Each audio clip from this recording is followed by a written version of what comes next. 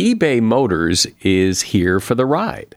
With some elbow grease, fresh installs, and a whole lot of love, you transformed 100,000 miles and a body full of rust into a drive that's all your own. Brake kits, LED headlights, whatever you need, eBay Motors has it. And with eBay Guaranteed Fit, it's guaranteed to fit your ride the first time, every time, or your money back. Plus, at these prices, you're burning rubber, not cash. Keep your ride or die alive at ebaymotors.com. Eligible items only, exclusions apply. See ebaymotors.com. Today on Something You Should Know, ever go to your supermarket only to find that everything's been moved around? I'll tell you why they do that. Plus, the fascinating emotion of disgust and why we all find different things disgusting. In Arabic cultures, it's interesting to burp loudly at the end of a meal, so like a big belch, is a real compliment to the chef. Whereas if we were sitting around a dinner table in North America and someone let out a giant belch, people would think, oh my God, how inappropriate, that's disgusting. Also, some professional photographer tips on how to look good in any photograph. And it's amazing how many inventions should have been invented a lot earlier than they were. One that comes to mind is the stethoscope, which we could have invented around 300 BCE. That's when we first invented paper. And they were actually invented in 1816 CE. So that's over 2,000 years. We could have invented it and didn't. All this today on Something You Should Know. If you have to hire someone, what's the best way? Referrals? Well, maybe that could work. But just because somebody knows somebody who knows you doesn't necessarily mean they're qualified. Or you could pull out that file of random resumes that came in during the last 6 months. Maybe there's somebody in there. Maybe. Now, if you're hiring, you need Indeed. Indeed is your matching and hiring platform with over 350 million global monthly visitors, according to Indeed data, and a matching engine that helps you find quality candidates fast. As a business owner, I've found that hiring the right people, well, there's just nothing more important. Don't leave it to chance or a referral or a random resume. Use Indeed. In the minute I've been talking to you, 23 hires were made on Indeed, according to Indeed data worldwide. Indeed's matching engine is constantly learning from your preferences. So the more you use Indeed, the better it gets. And listeners of this show will get a $75 sponsored job credit to get your jobs more visibility at Indeed.com/something. Just go to Indeed.com/something right now and support this show by saying you heard about Indeed on Something You Should Know. Indeed.com/something. Terms and conditions apply. Need to hire? Oh, you need Indeed. Something you should know. Fascinating intel, the world's top experts, and practical advice you can use in your life. Today, Something You Should Know with Mike Carruthers. One of the questions I'm asked most often when people find out I host a podcast is, how do you make money doing that? Can you make any money doing that? Well, we make our money from advertisers, from our sponsors, unlike other podcasts that sometimes ask listeners to donate, which is fine, but we don't do that. We make our money from the sponsors who advertise on the program. So if you want to support this program, support those sponsors if they have something that sounds interesting that you might like to buy, and that helps us. First up today, have you ever gone to your favorite grocery store only to find that they have rearranged everything? You finally got to the point where you know where everything is, and now it's somewhere else. Well, why would they do that? It's often done on purpose, because if you don't know where the items are, you'll end up spending more time in the store. And more time in the store means more time to browse and more chances to tempt you into buying more items. Here are some other ways grocery stores get you to spend more money. Those 10 for $10 deals. 10 for $10 sounds like a great deal. However, you'll get the same savings even if you only buy one item, according to the New York Times. A grocery store survey found that people bought way more items when they saw the 10 for $10 deal versus a 5 for $5 deal and a 1 for $1 deal sale. Bigger carts. Shopping carts are bigger than they used to be, and that's so you'll put more things in it. Research found that when the size of a shopping cart doubled, consumers bought 40% more items. And you've probably heard of this. It's the eye level trick. Items that are placed at eye level on the shelves tend to be pricier name brand goods, which are the products the supermarkets want you to buy. Check out the lower shelves for similar items that have lower prices and less of a markup. And that is something you should know. So there are things that absolutely disgust you. I don't necessarily know what they are, but you know what they are. Maybe it's snakes or spiders or the sight of blood or body parts or dead bodies, whatever it is. Disgust is a human emotion, apparently an exclusively human emotion. I mean, you might be disgusted by the sight of that dead possum in the road, but your dog has no problem going over and sniffing it and maybe even giving it a lick. So they're not disgusted by it. But disgust is a fascinating emotion. It has served an evolutionary purpose by keeping us safe. How? Well, here to discuss that is Rachel Herz. Rachel is a psychologist who teaches at Brown University. She is an expert on the psychology of smell, and she's author of the book, That's Disgusting, Unraveling the Mysteries of Repulsion. Hey, Rachel, welcome. Hi, Mike. Thanks for having me on. So what is it about disgust that is so fascinating to you? Disgust, it seems to me, is an evolutionary add-on to the emotion of fear that enables us to deal with things that are threatening to us in a slower, more indecisive or uncertain kind of a way. So, for example, fear helps us escape from things that are immediately threatening to our survival. So the fire and the tiger, we need to run, we have to get out, we have to do whatever we can, or crouch down and freeze or whatever, so as not to be consumed, eliminated by that very serious threat. Now, that's happening all very quickly. Now, disgust is an emotion that evolved to protect us from things like ingesting poison and being contaminated by disease. Those are the sort of the basic elements that trigger the emotion of disgust. Oh, so if something smells disgusting or tastes disgusting, we tend to stay away from it, which protects us from disease and those kinds of things. But as I said in the beginning, you point out that disgust is exclusively a human emotion. There are no other animals that feel disgust? As far as we know from the way that humans experience disgust, no. It seems that other animals can, for example, learn the connection between a cue like the smell of something or the sight of something, and that means that food is rotted and I shouldn't eat that. This is sort of the most basic, primitive aspect of disgust. But apart from that, no. It seems that even though disgust is there to protect us, things we find disgusting could also harm us. Somehow we're attracted to it as well. I mean, we stop at the traffic accident and look and may see something disgusting, but we look anyway.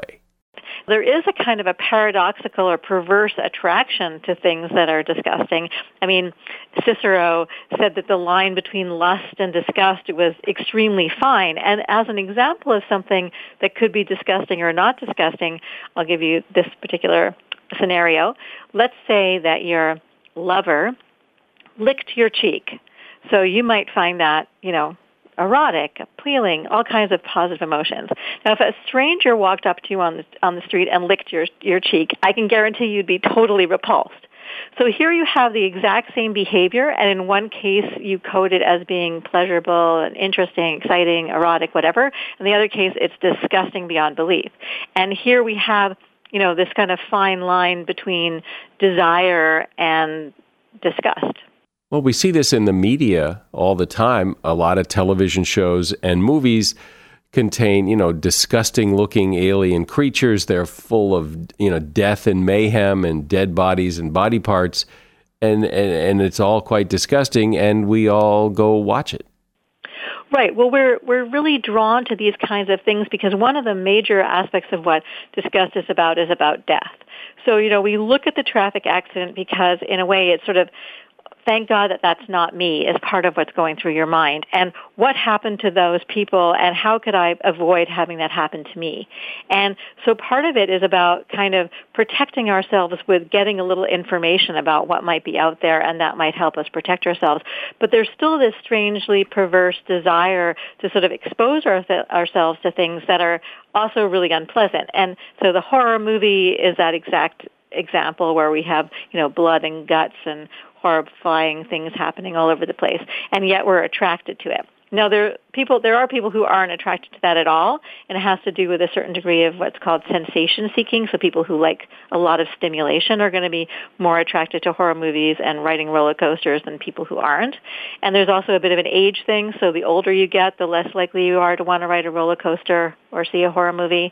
But so there are these other factors that are involved. But there is still, a certain degree, probably amongst everyone, that they are kind of want to see behind the curtain. Is there a gender difference in disgust? I think of perhaps little boys who find certain things fascinating and girls might find them disgusting. Yes, there is a big gender difference in disgust, that women are, and girls, so all ages of females, are more disgust sensitive than males are. However, in the realm of sexual disgust is where the biggest differences lie. So things that are sexually inappropriate or perverse or however you want to call them, women or girls, any age females, are more likely to be disgusted by them. And here again, we can offer an evolutionary explanation for why, because since childbearing and pregnancy and so forth is such a high-risk physiological proposition in the first place, and sex is how you get there, anything that seems risky or possibly that could lead to contamination or disease of any kind are things that are beneficial for women to avoid. So there's sort of an explanation biologically for why women are especially sensitive to things that are connected to sex and disgust. Does it seem to you that as we've become more civilized and more proper, that we try to hide things that are disgusting, that we want them out of our sight? Yeah, so there's sort of the idea that, we're civilized and we don't do, this is where behaviors get coded as disgusting. So if you do something or you see someone doing something that's quote unquote animalistic, like sticking your face into a plate of food and slurping it up, we would say that that's disgusting. But why is that disgusting? There's nothing about poison, there's nothing about contamination, but this person is behaving like an animal. And we are trying to distance ourselves from animals, again, because this whole fear of the fact that we know animals can get smushed on the road, just like you mentioned, and we like to pretend that that's not going to happen to us. I remember talking to Dr. Sherwin Nuland, who wrote a book called Why We Die, and he talks about how we've sanitized death, that, in previous generations, death happened in the home. Grandma would die at home. Grandpa would die at home. And now grandma and grandpa die in the nursing home. Nobody sees anything. We've sanitized the whole death thing. Exactly. And that, again, brings back why disgust is very connected to our fear of death. So not wanting to be connected to animals is because we know animals die and we don't want to die. So lots of the aspects of the things that we're disgusted by are big reminders of the fact that we are going to die too. Is some of this idea of things being disgusting because we think they should be disgusting, that everybody else thinks, we may not really think it's disgusting, but we say it's disgusting because that's kind of the social norm? Yes, certainly. That's one of the ways that both culture and social status can differentiate itself. So one of the things with respect to culture that's very clear are things like what's acceptable to eat. One man's meat is another man's poison. Why are you eating that stinking, rotting cheese versus someone else is eating some gelatinous, gloopy, fermented tofu? So one culture says it's disgusting, the other says it's delicious, and this sort of differentiates culture.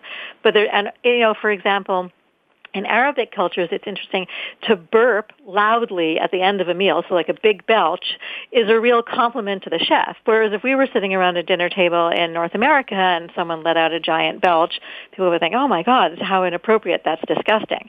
So there's a lot of cultural coding that's different, that's connected to disgust. And then, like you said, there's kind of a personal dimension too. Like you actually might find something rather appealing that other people think is disgusting. And that has to do with one of the things I think is so important and interesting about the emotion of disgust, and that it's about whatever it is means to us.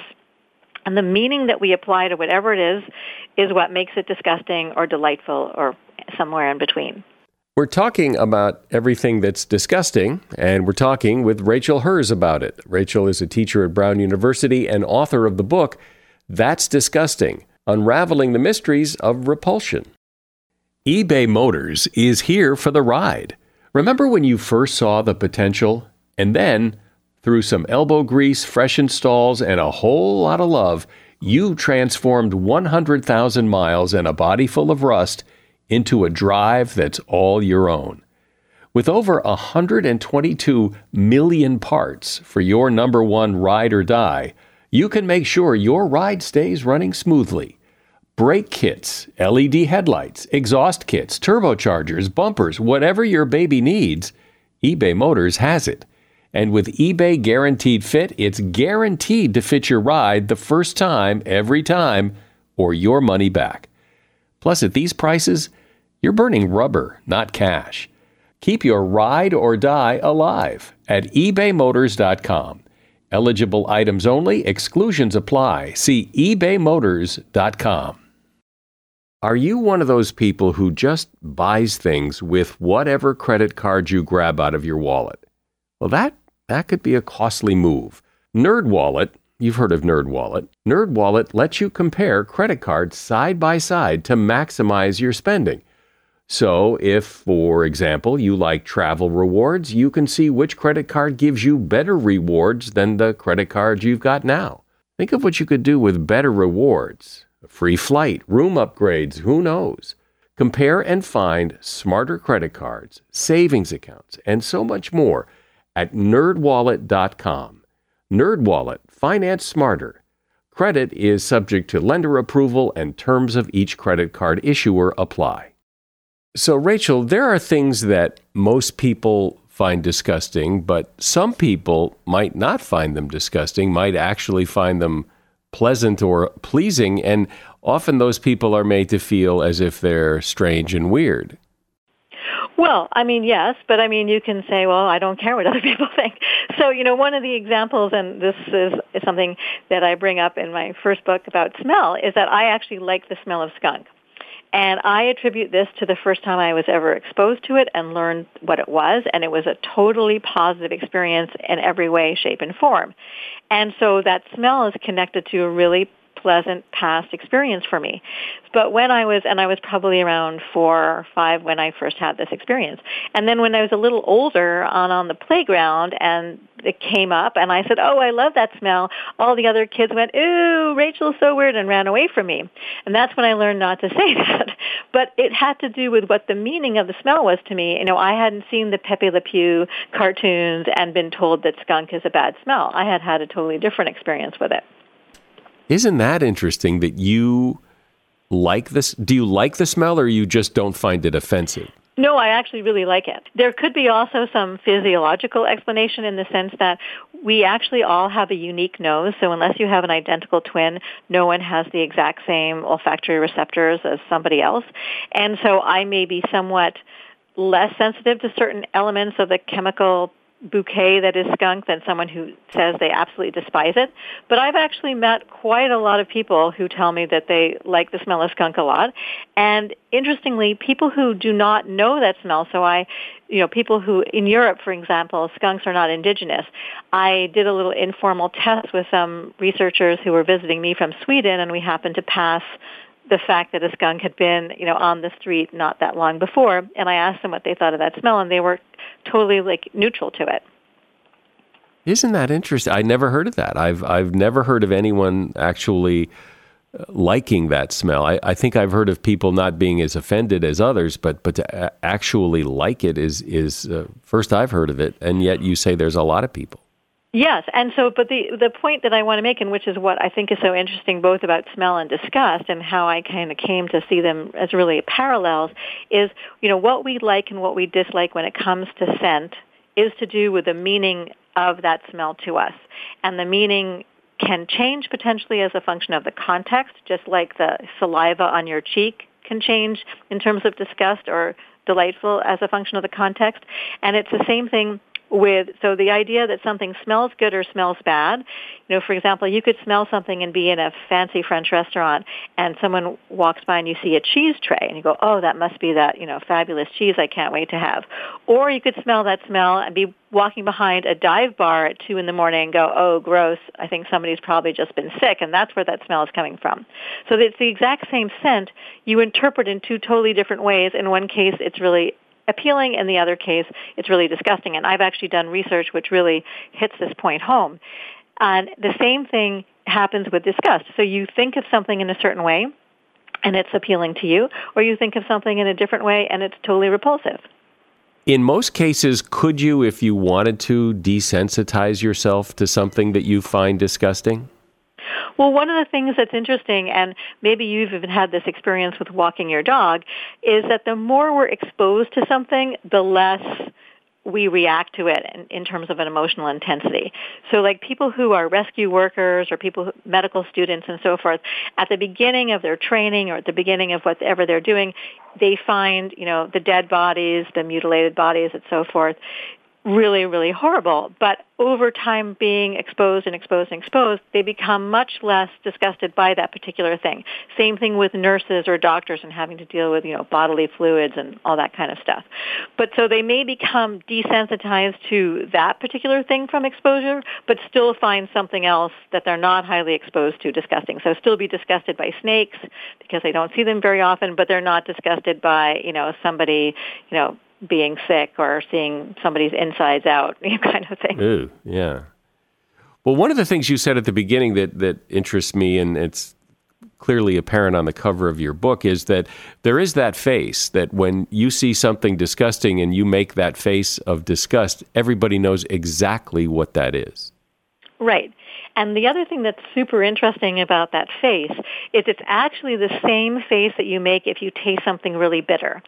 So the rejection, this is how the idea about it being about rejecting poison. So poisons tend to be bitter. There's an extremely high correlation between whether or not something is poisonous and whether or not it's bitter. So there are things that are bitter that are healthy, like certain leafy greens, but by and large, things in nature that we might put in our mouth that are bitter are going to be poisonous. And we make that exact same face to the taste of bitter as we make to being told, would you like to hold your neighbor's dirty dentures, or something along those lines, or there's an earthworm on your foot, and that kind of thing. And so what's interesting, so the idea of something repulsive or something that we want to get away from is totally scaffolded on this rejection of something that's in our mouth, that's inside of us, that could kill us because it's poison and we need to get it out. So it's this idea of rejecting and getting rid of something that's dangerous to us. It almost seems as if the emotion of disgust isn't as necessary as it once was. I mean, we know not to drink contaminated water. We know which berries are poison and which aren't. So it's like we don't really need it as much as we used to. Well, that could be true from the point of view of how we've been able to control disease and other sorts of things, like we're not so likely to be eating poisonous stuff, randomly. So that is partly true. And I think that what's interesting is disgust has really been co-opted into another realm these days, and that particularly being the moral realm. So we talk about somebody doing something, and especially in politics, we talk about this being disgusting and that being disgusting, when it has absolutely nothing to do with disease contamination or poisonous things that we have in our mouth, but has to do with this idea that we're really rejecting that concept or that person as a function of what they've done or said. Do you think we overuse the word disgust? I mean, people will taste something and say, ooh, that's disgusting. Well, it might be unpleasant. It may not really be disgusting, but we use that word to convey unpleasantness, but it may not be disgust. Well, I think it's both. I mean, the word disgust becomes the representation or the proxy for what it is you're feeling. So if you taste something and it's really bitter, let's just say, you could say this tastes really bitter, or you could say this tastes disgusting. And one of the things that's interesting is how language kind of has become blurred into other sorts of states, such that the language then becomes a stand-in for it. So actually there are another there are a bunch of us disgust researchers who don't think that moral disgust is the same thing as you just stepped on an earthworm with your bare foot. We think it's anger and rejection, but it's not the same as this sort of basic form of disgust I've been talking about. But we think that the word disgust, because it's so powerful and emphatic, that it really conveys a level of rejection that's above and beyond, saying, I think that was really morally wrong. The language has more meaning if we use it in a certain way. However, by saying, that politician did that disgusting thing, you actually can trigger these feelings of disgust, these kind of feelings of nausea. Nausea is like the classic physiological symptom of disgust. So that then it kind of backtracks onto itself, and then that moral or immoral behavior, rather, becomes truly physically disgusting. You can feel nauseated thinking about what some politician did. Well, it's a pretty powerful emotion that has served us well and continues to serve us well that I don't think too many people think much about.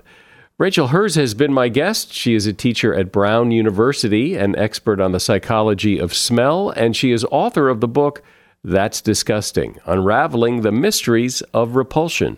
There's a link to her book in the show notes. Appreciate you coming back. Thanks, Rachel. Thank you. Bye-bye.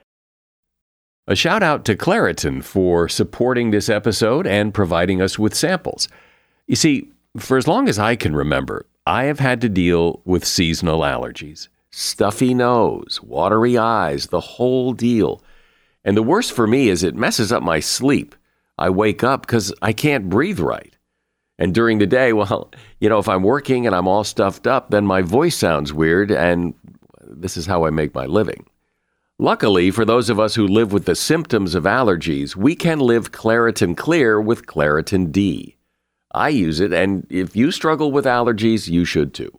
Designed for serious allergy sufferers, Claritin D has 2 powerful ingredients in just one pill that relieve your allergy symptoms and decongest your nose so you can breathe better.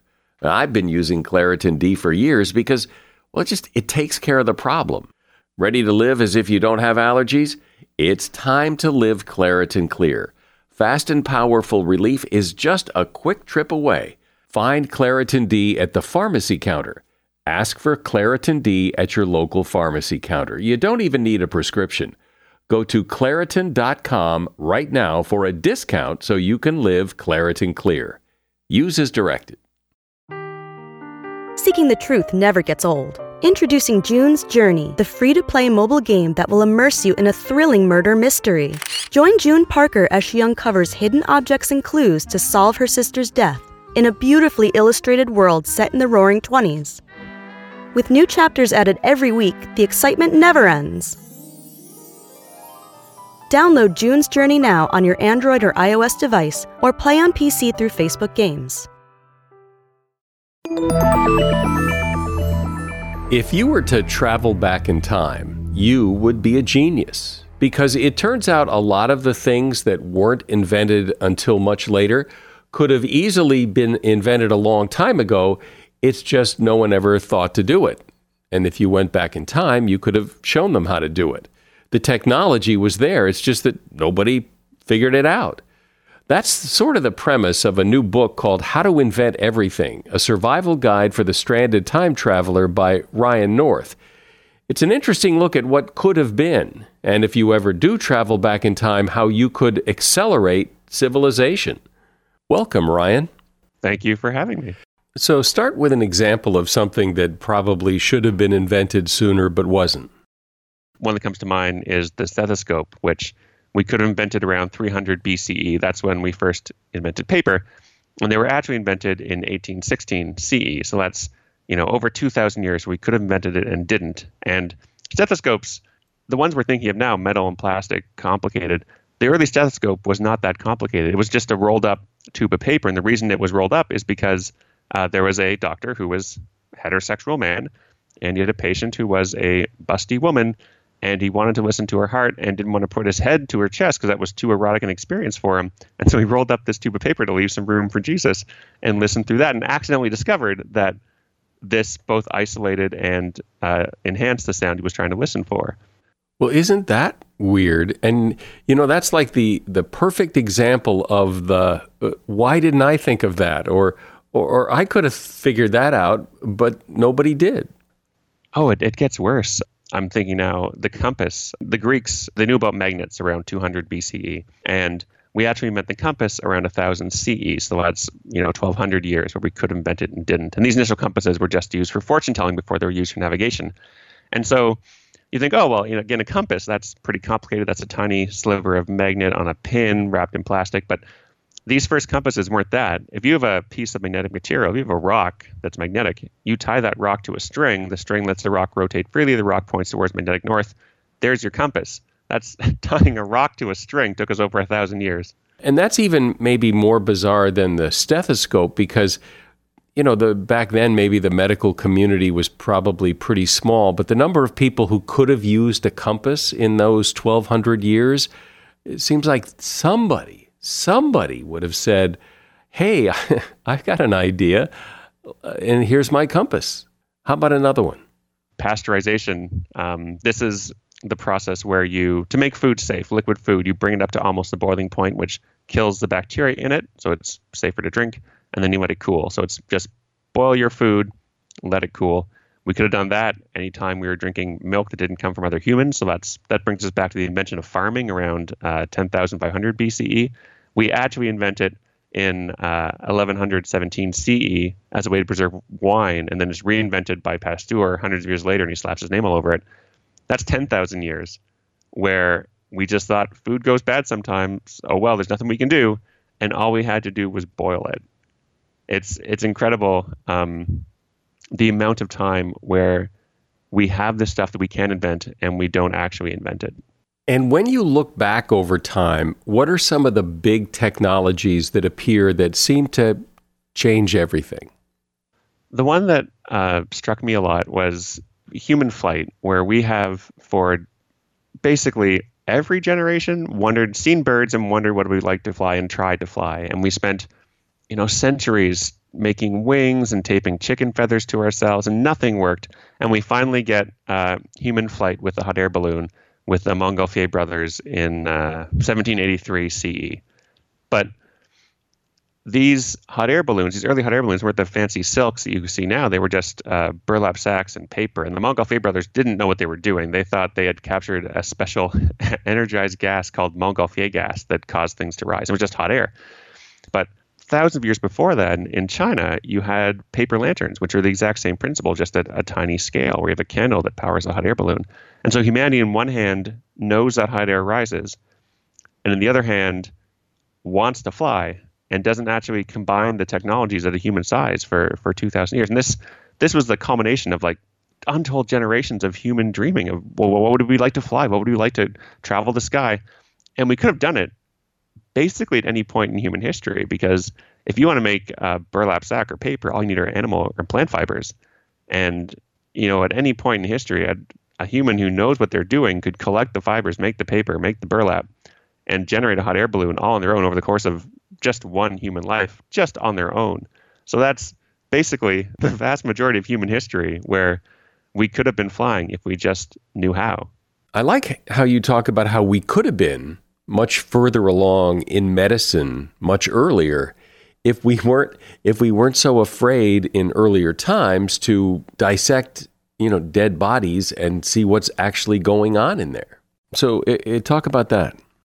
Because across cultures, there's usually taboos against dissection because it feels weird to cut open a dead human body and see what's going on inside. But it's how you learn what the organs do and what's going on. I mean, we weren't sure if lungs moved blood around because we just look at dead bodies and not know what's going on. So it's crazy the amount of stuff that we know now that's just common knowledge that would revolutionize the world even 200-300 years ago.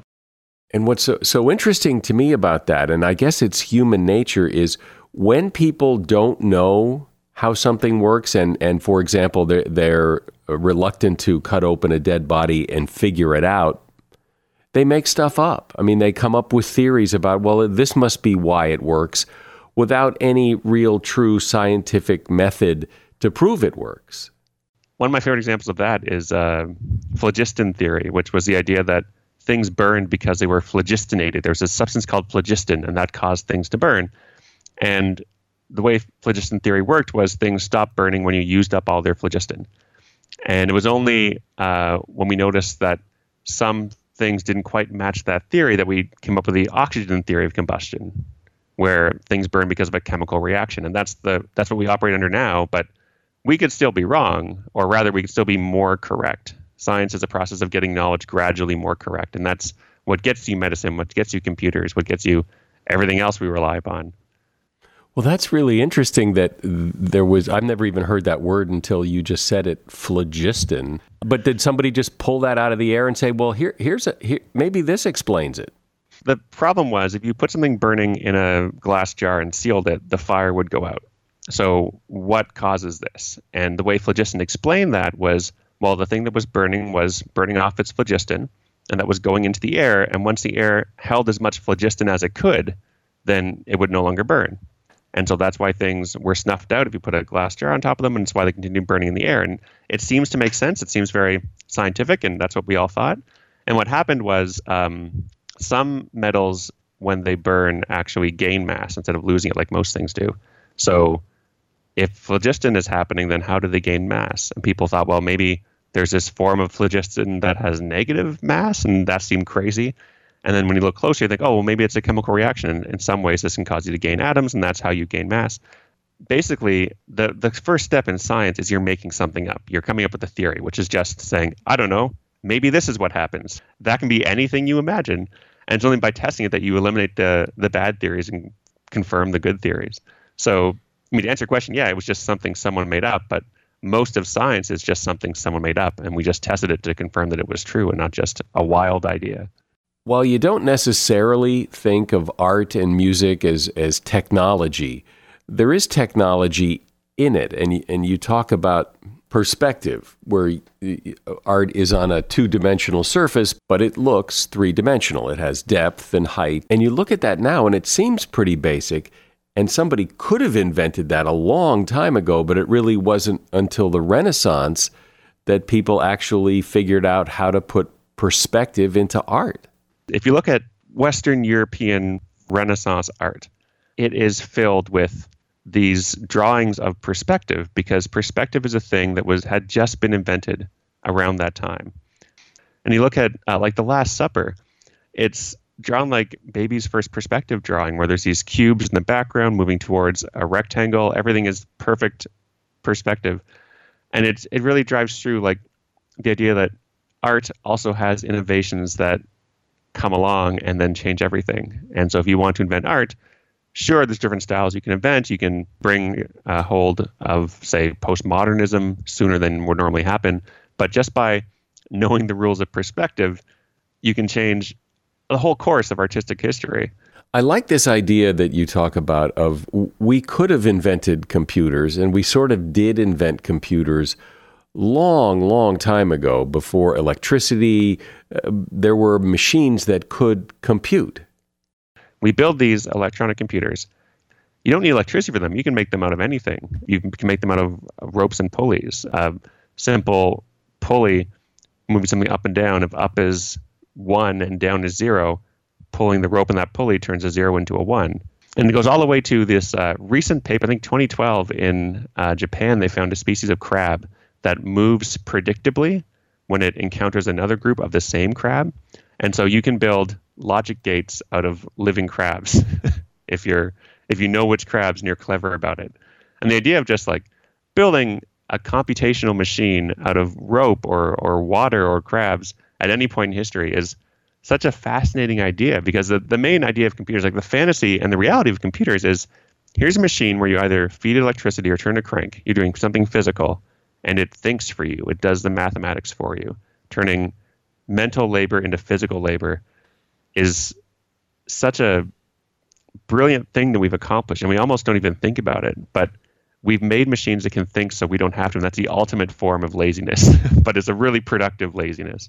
One of the things that you would think when you look back in history that humans would have figured out, gotten together on, and harnessed a little better is the measurement of the passing of time. But in fact, we humans really took our time getting a handle on that. We sure did. And it's funny because you can think of, how useful is knowing what time it is? People can just look at the sun and estimate. But latitude is based on knowing what time it is. You measure your latitude measuring how far away your local noon is from where noon is at some point in the Earth, like Greenwich, where we decided that's the reference frame. And for that to work, all you need is a clock that can keep track of time accurately while on a boat. And that turns out really, really hard to do. It took us a really long time to figure out because most clocks are based on repeating movement, like a pendulum or something moving back and forth regularly.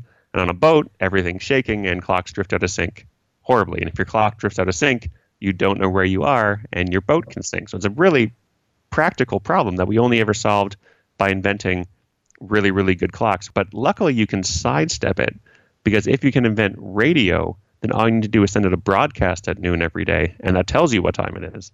So it's this neat thing where had we invented these technologies in a slightly different order, we could have saved ourselves a lot of hassle. We could have not invented nautical clocks and instead just broadcast what time it is once an hour and saved hundreds, thousands, possibly millions of lives just by having now a reliable way of calculating latitude or longitude.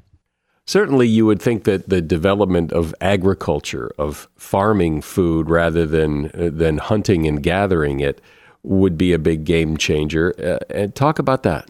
Yeah, we tend to think of hunting and gathering, which is what happened before. We just walked around finding food where you found it. We tend to think of that as being the hard option, like you have to go out and hunt food. But in a lot of times, that's the easy option. That's the option where you just walk around and find food, eat berries that are there. It's relaxing. It frees up time. If you're inventing agriculture, now you have to work in a field. Like you're plowing, you're planting, you're harvesting, you're smashing grain up. This is now way more work than what it used to be. And so one of the questions is, well, what would encourage people to give up hunting and gathering and start farming?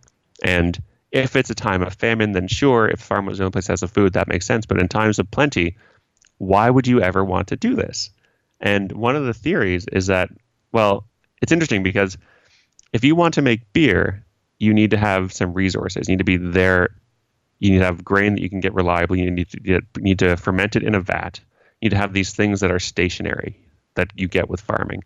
So one of the theories is that a way to induce people to give up hunting and gathering and start farming is want to have beer on a reliable basis, you need to work on a farm or eventually build a civilization based on farming. So it's kind of interesting to think we all might be here because our early ancestors enjoyed beer more than they enjoyed raw berries. When I listen to you talk about all the things that could have been invented sooner, the technology existed, it's just that nobody put two and two together and figured it out. It makes me wonder what in 100 or 500 years from now or 1,000 years from now, people will look back at us and say, there it was, they had the technology, they just didn't put two and two together and figure it out. And I wonder what that could be. Ryan North has been my guest. His book is How to Invent Everything, a survival guide for the stranded time traveler.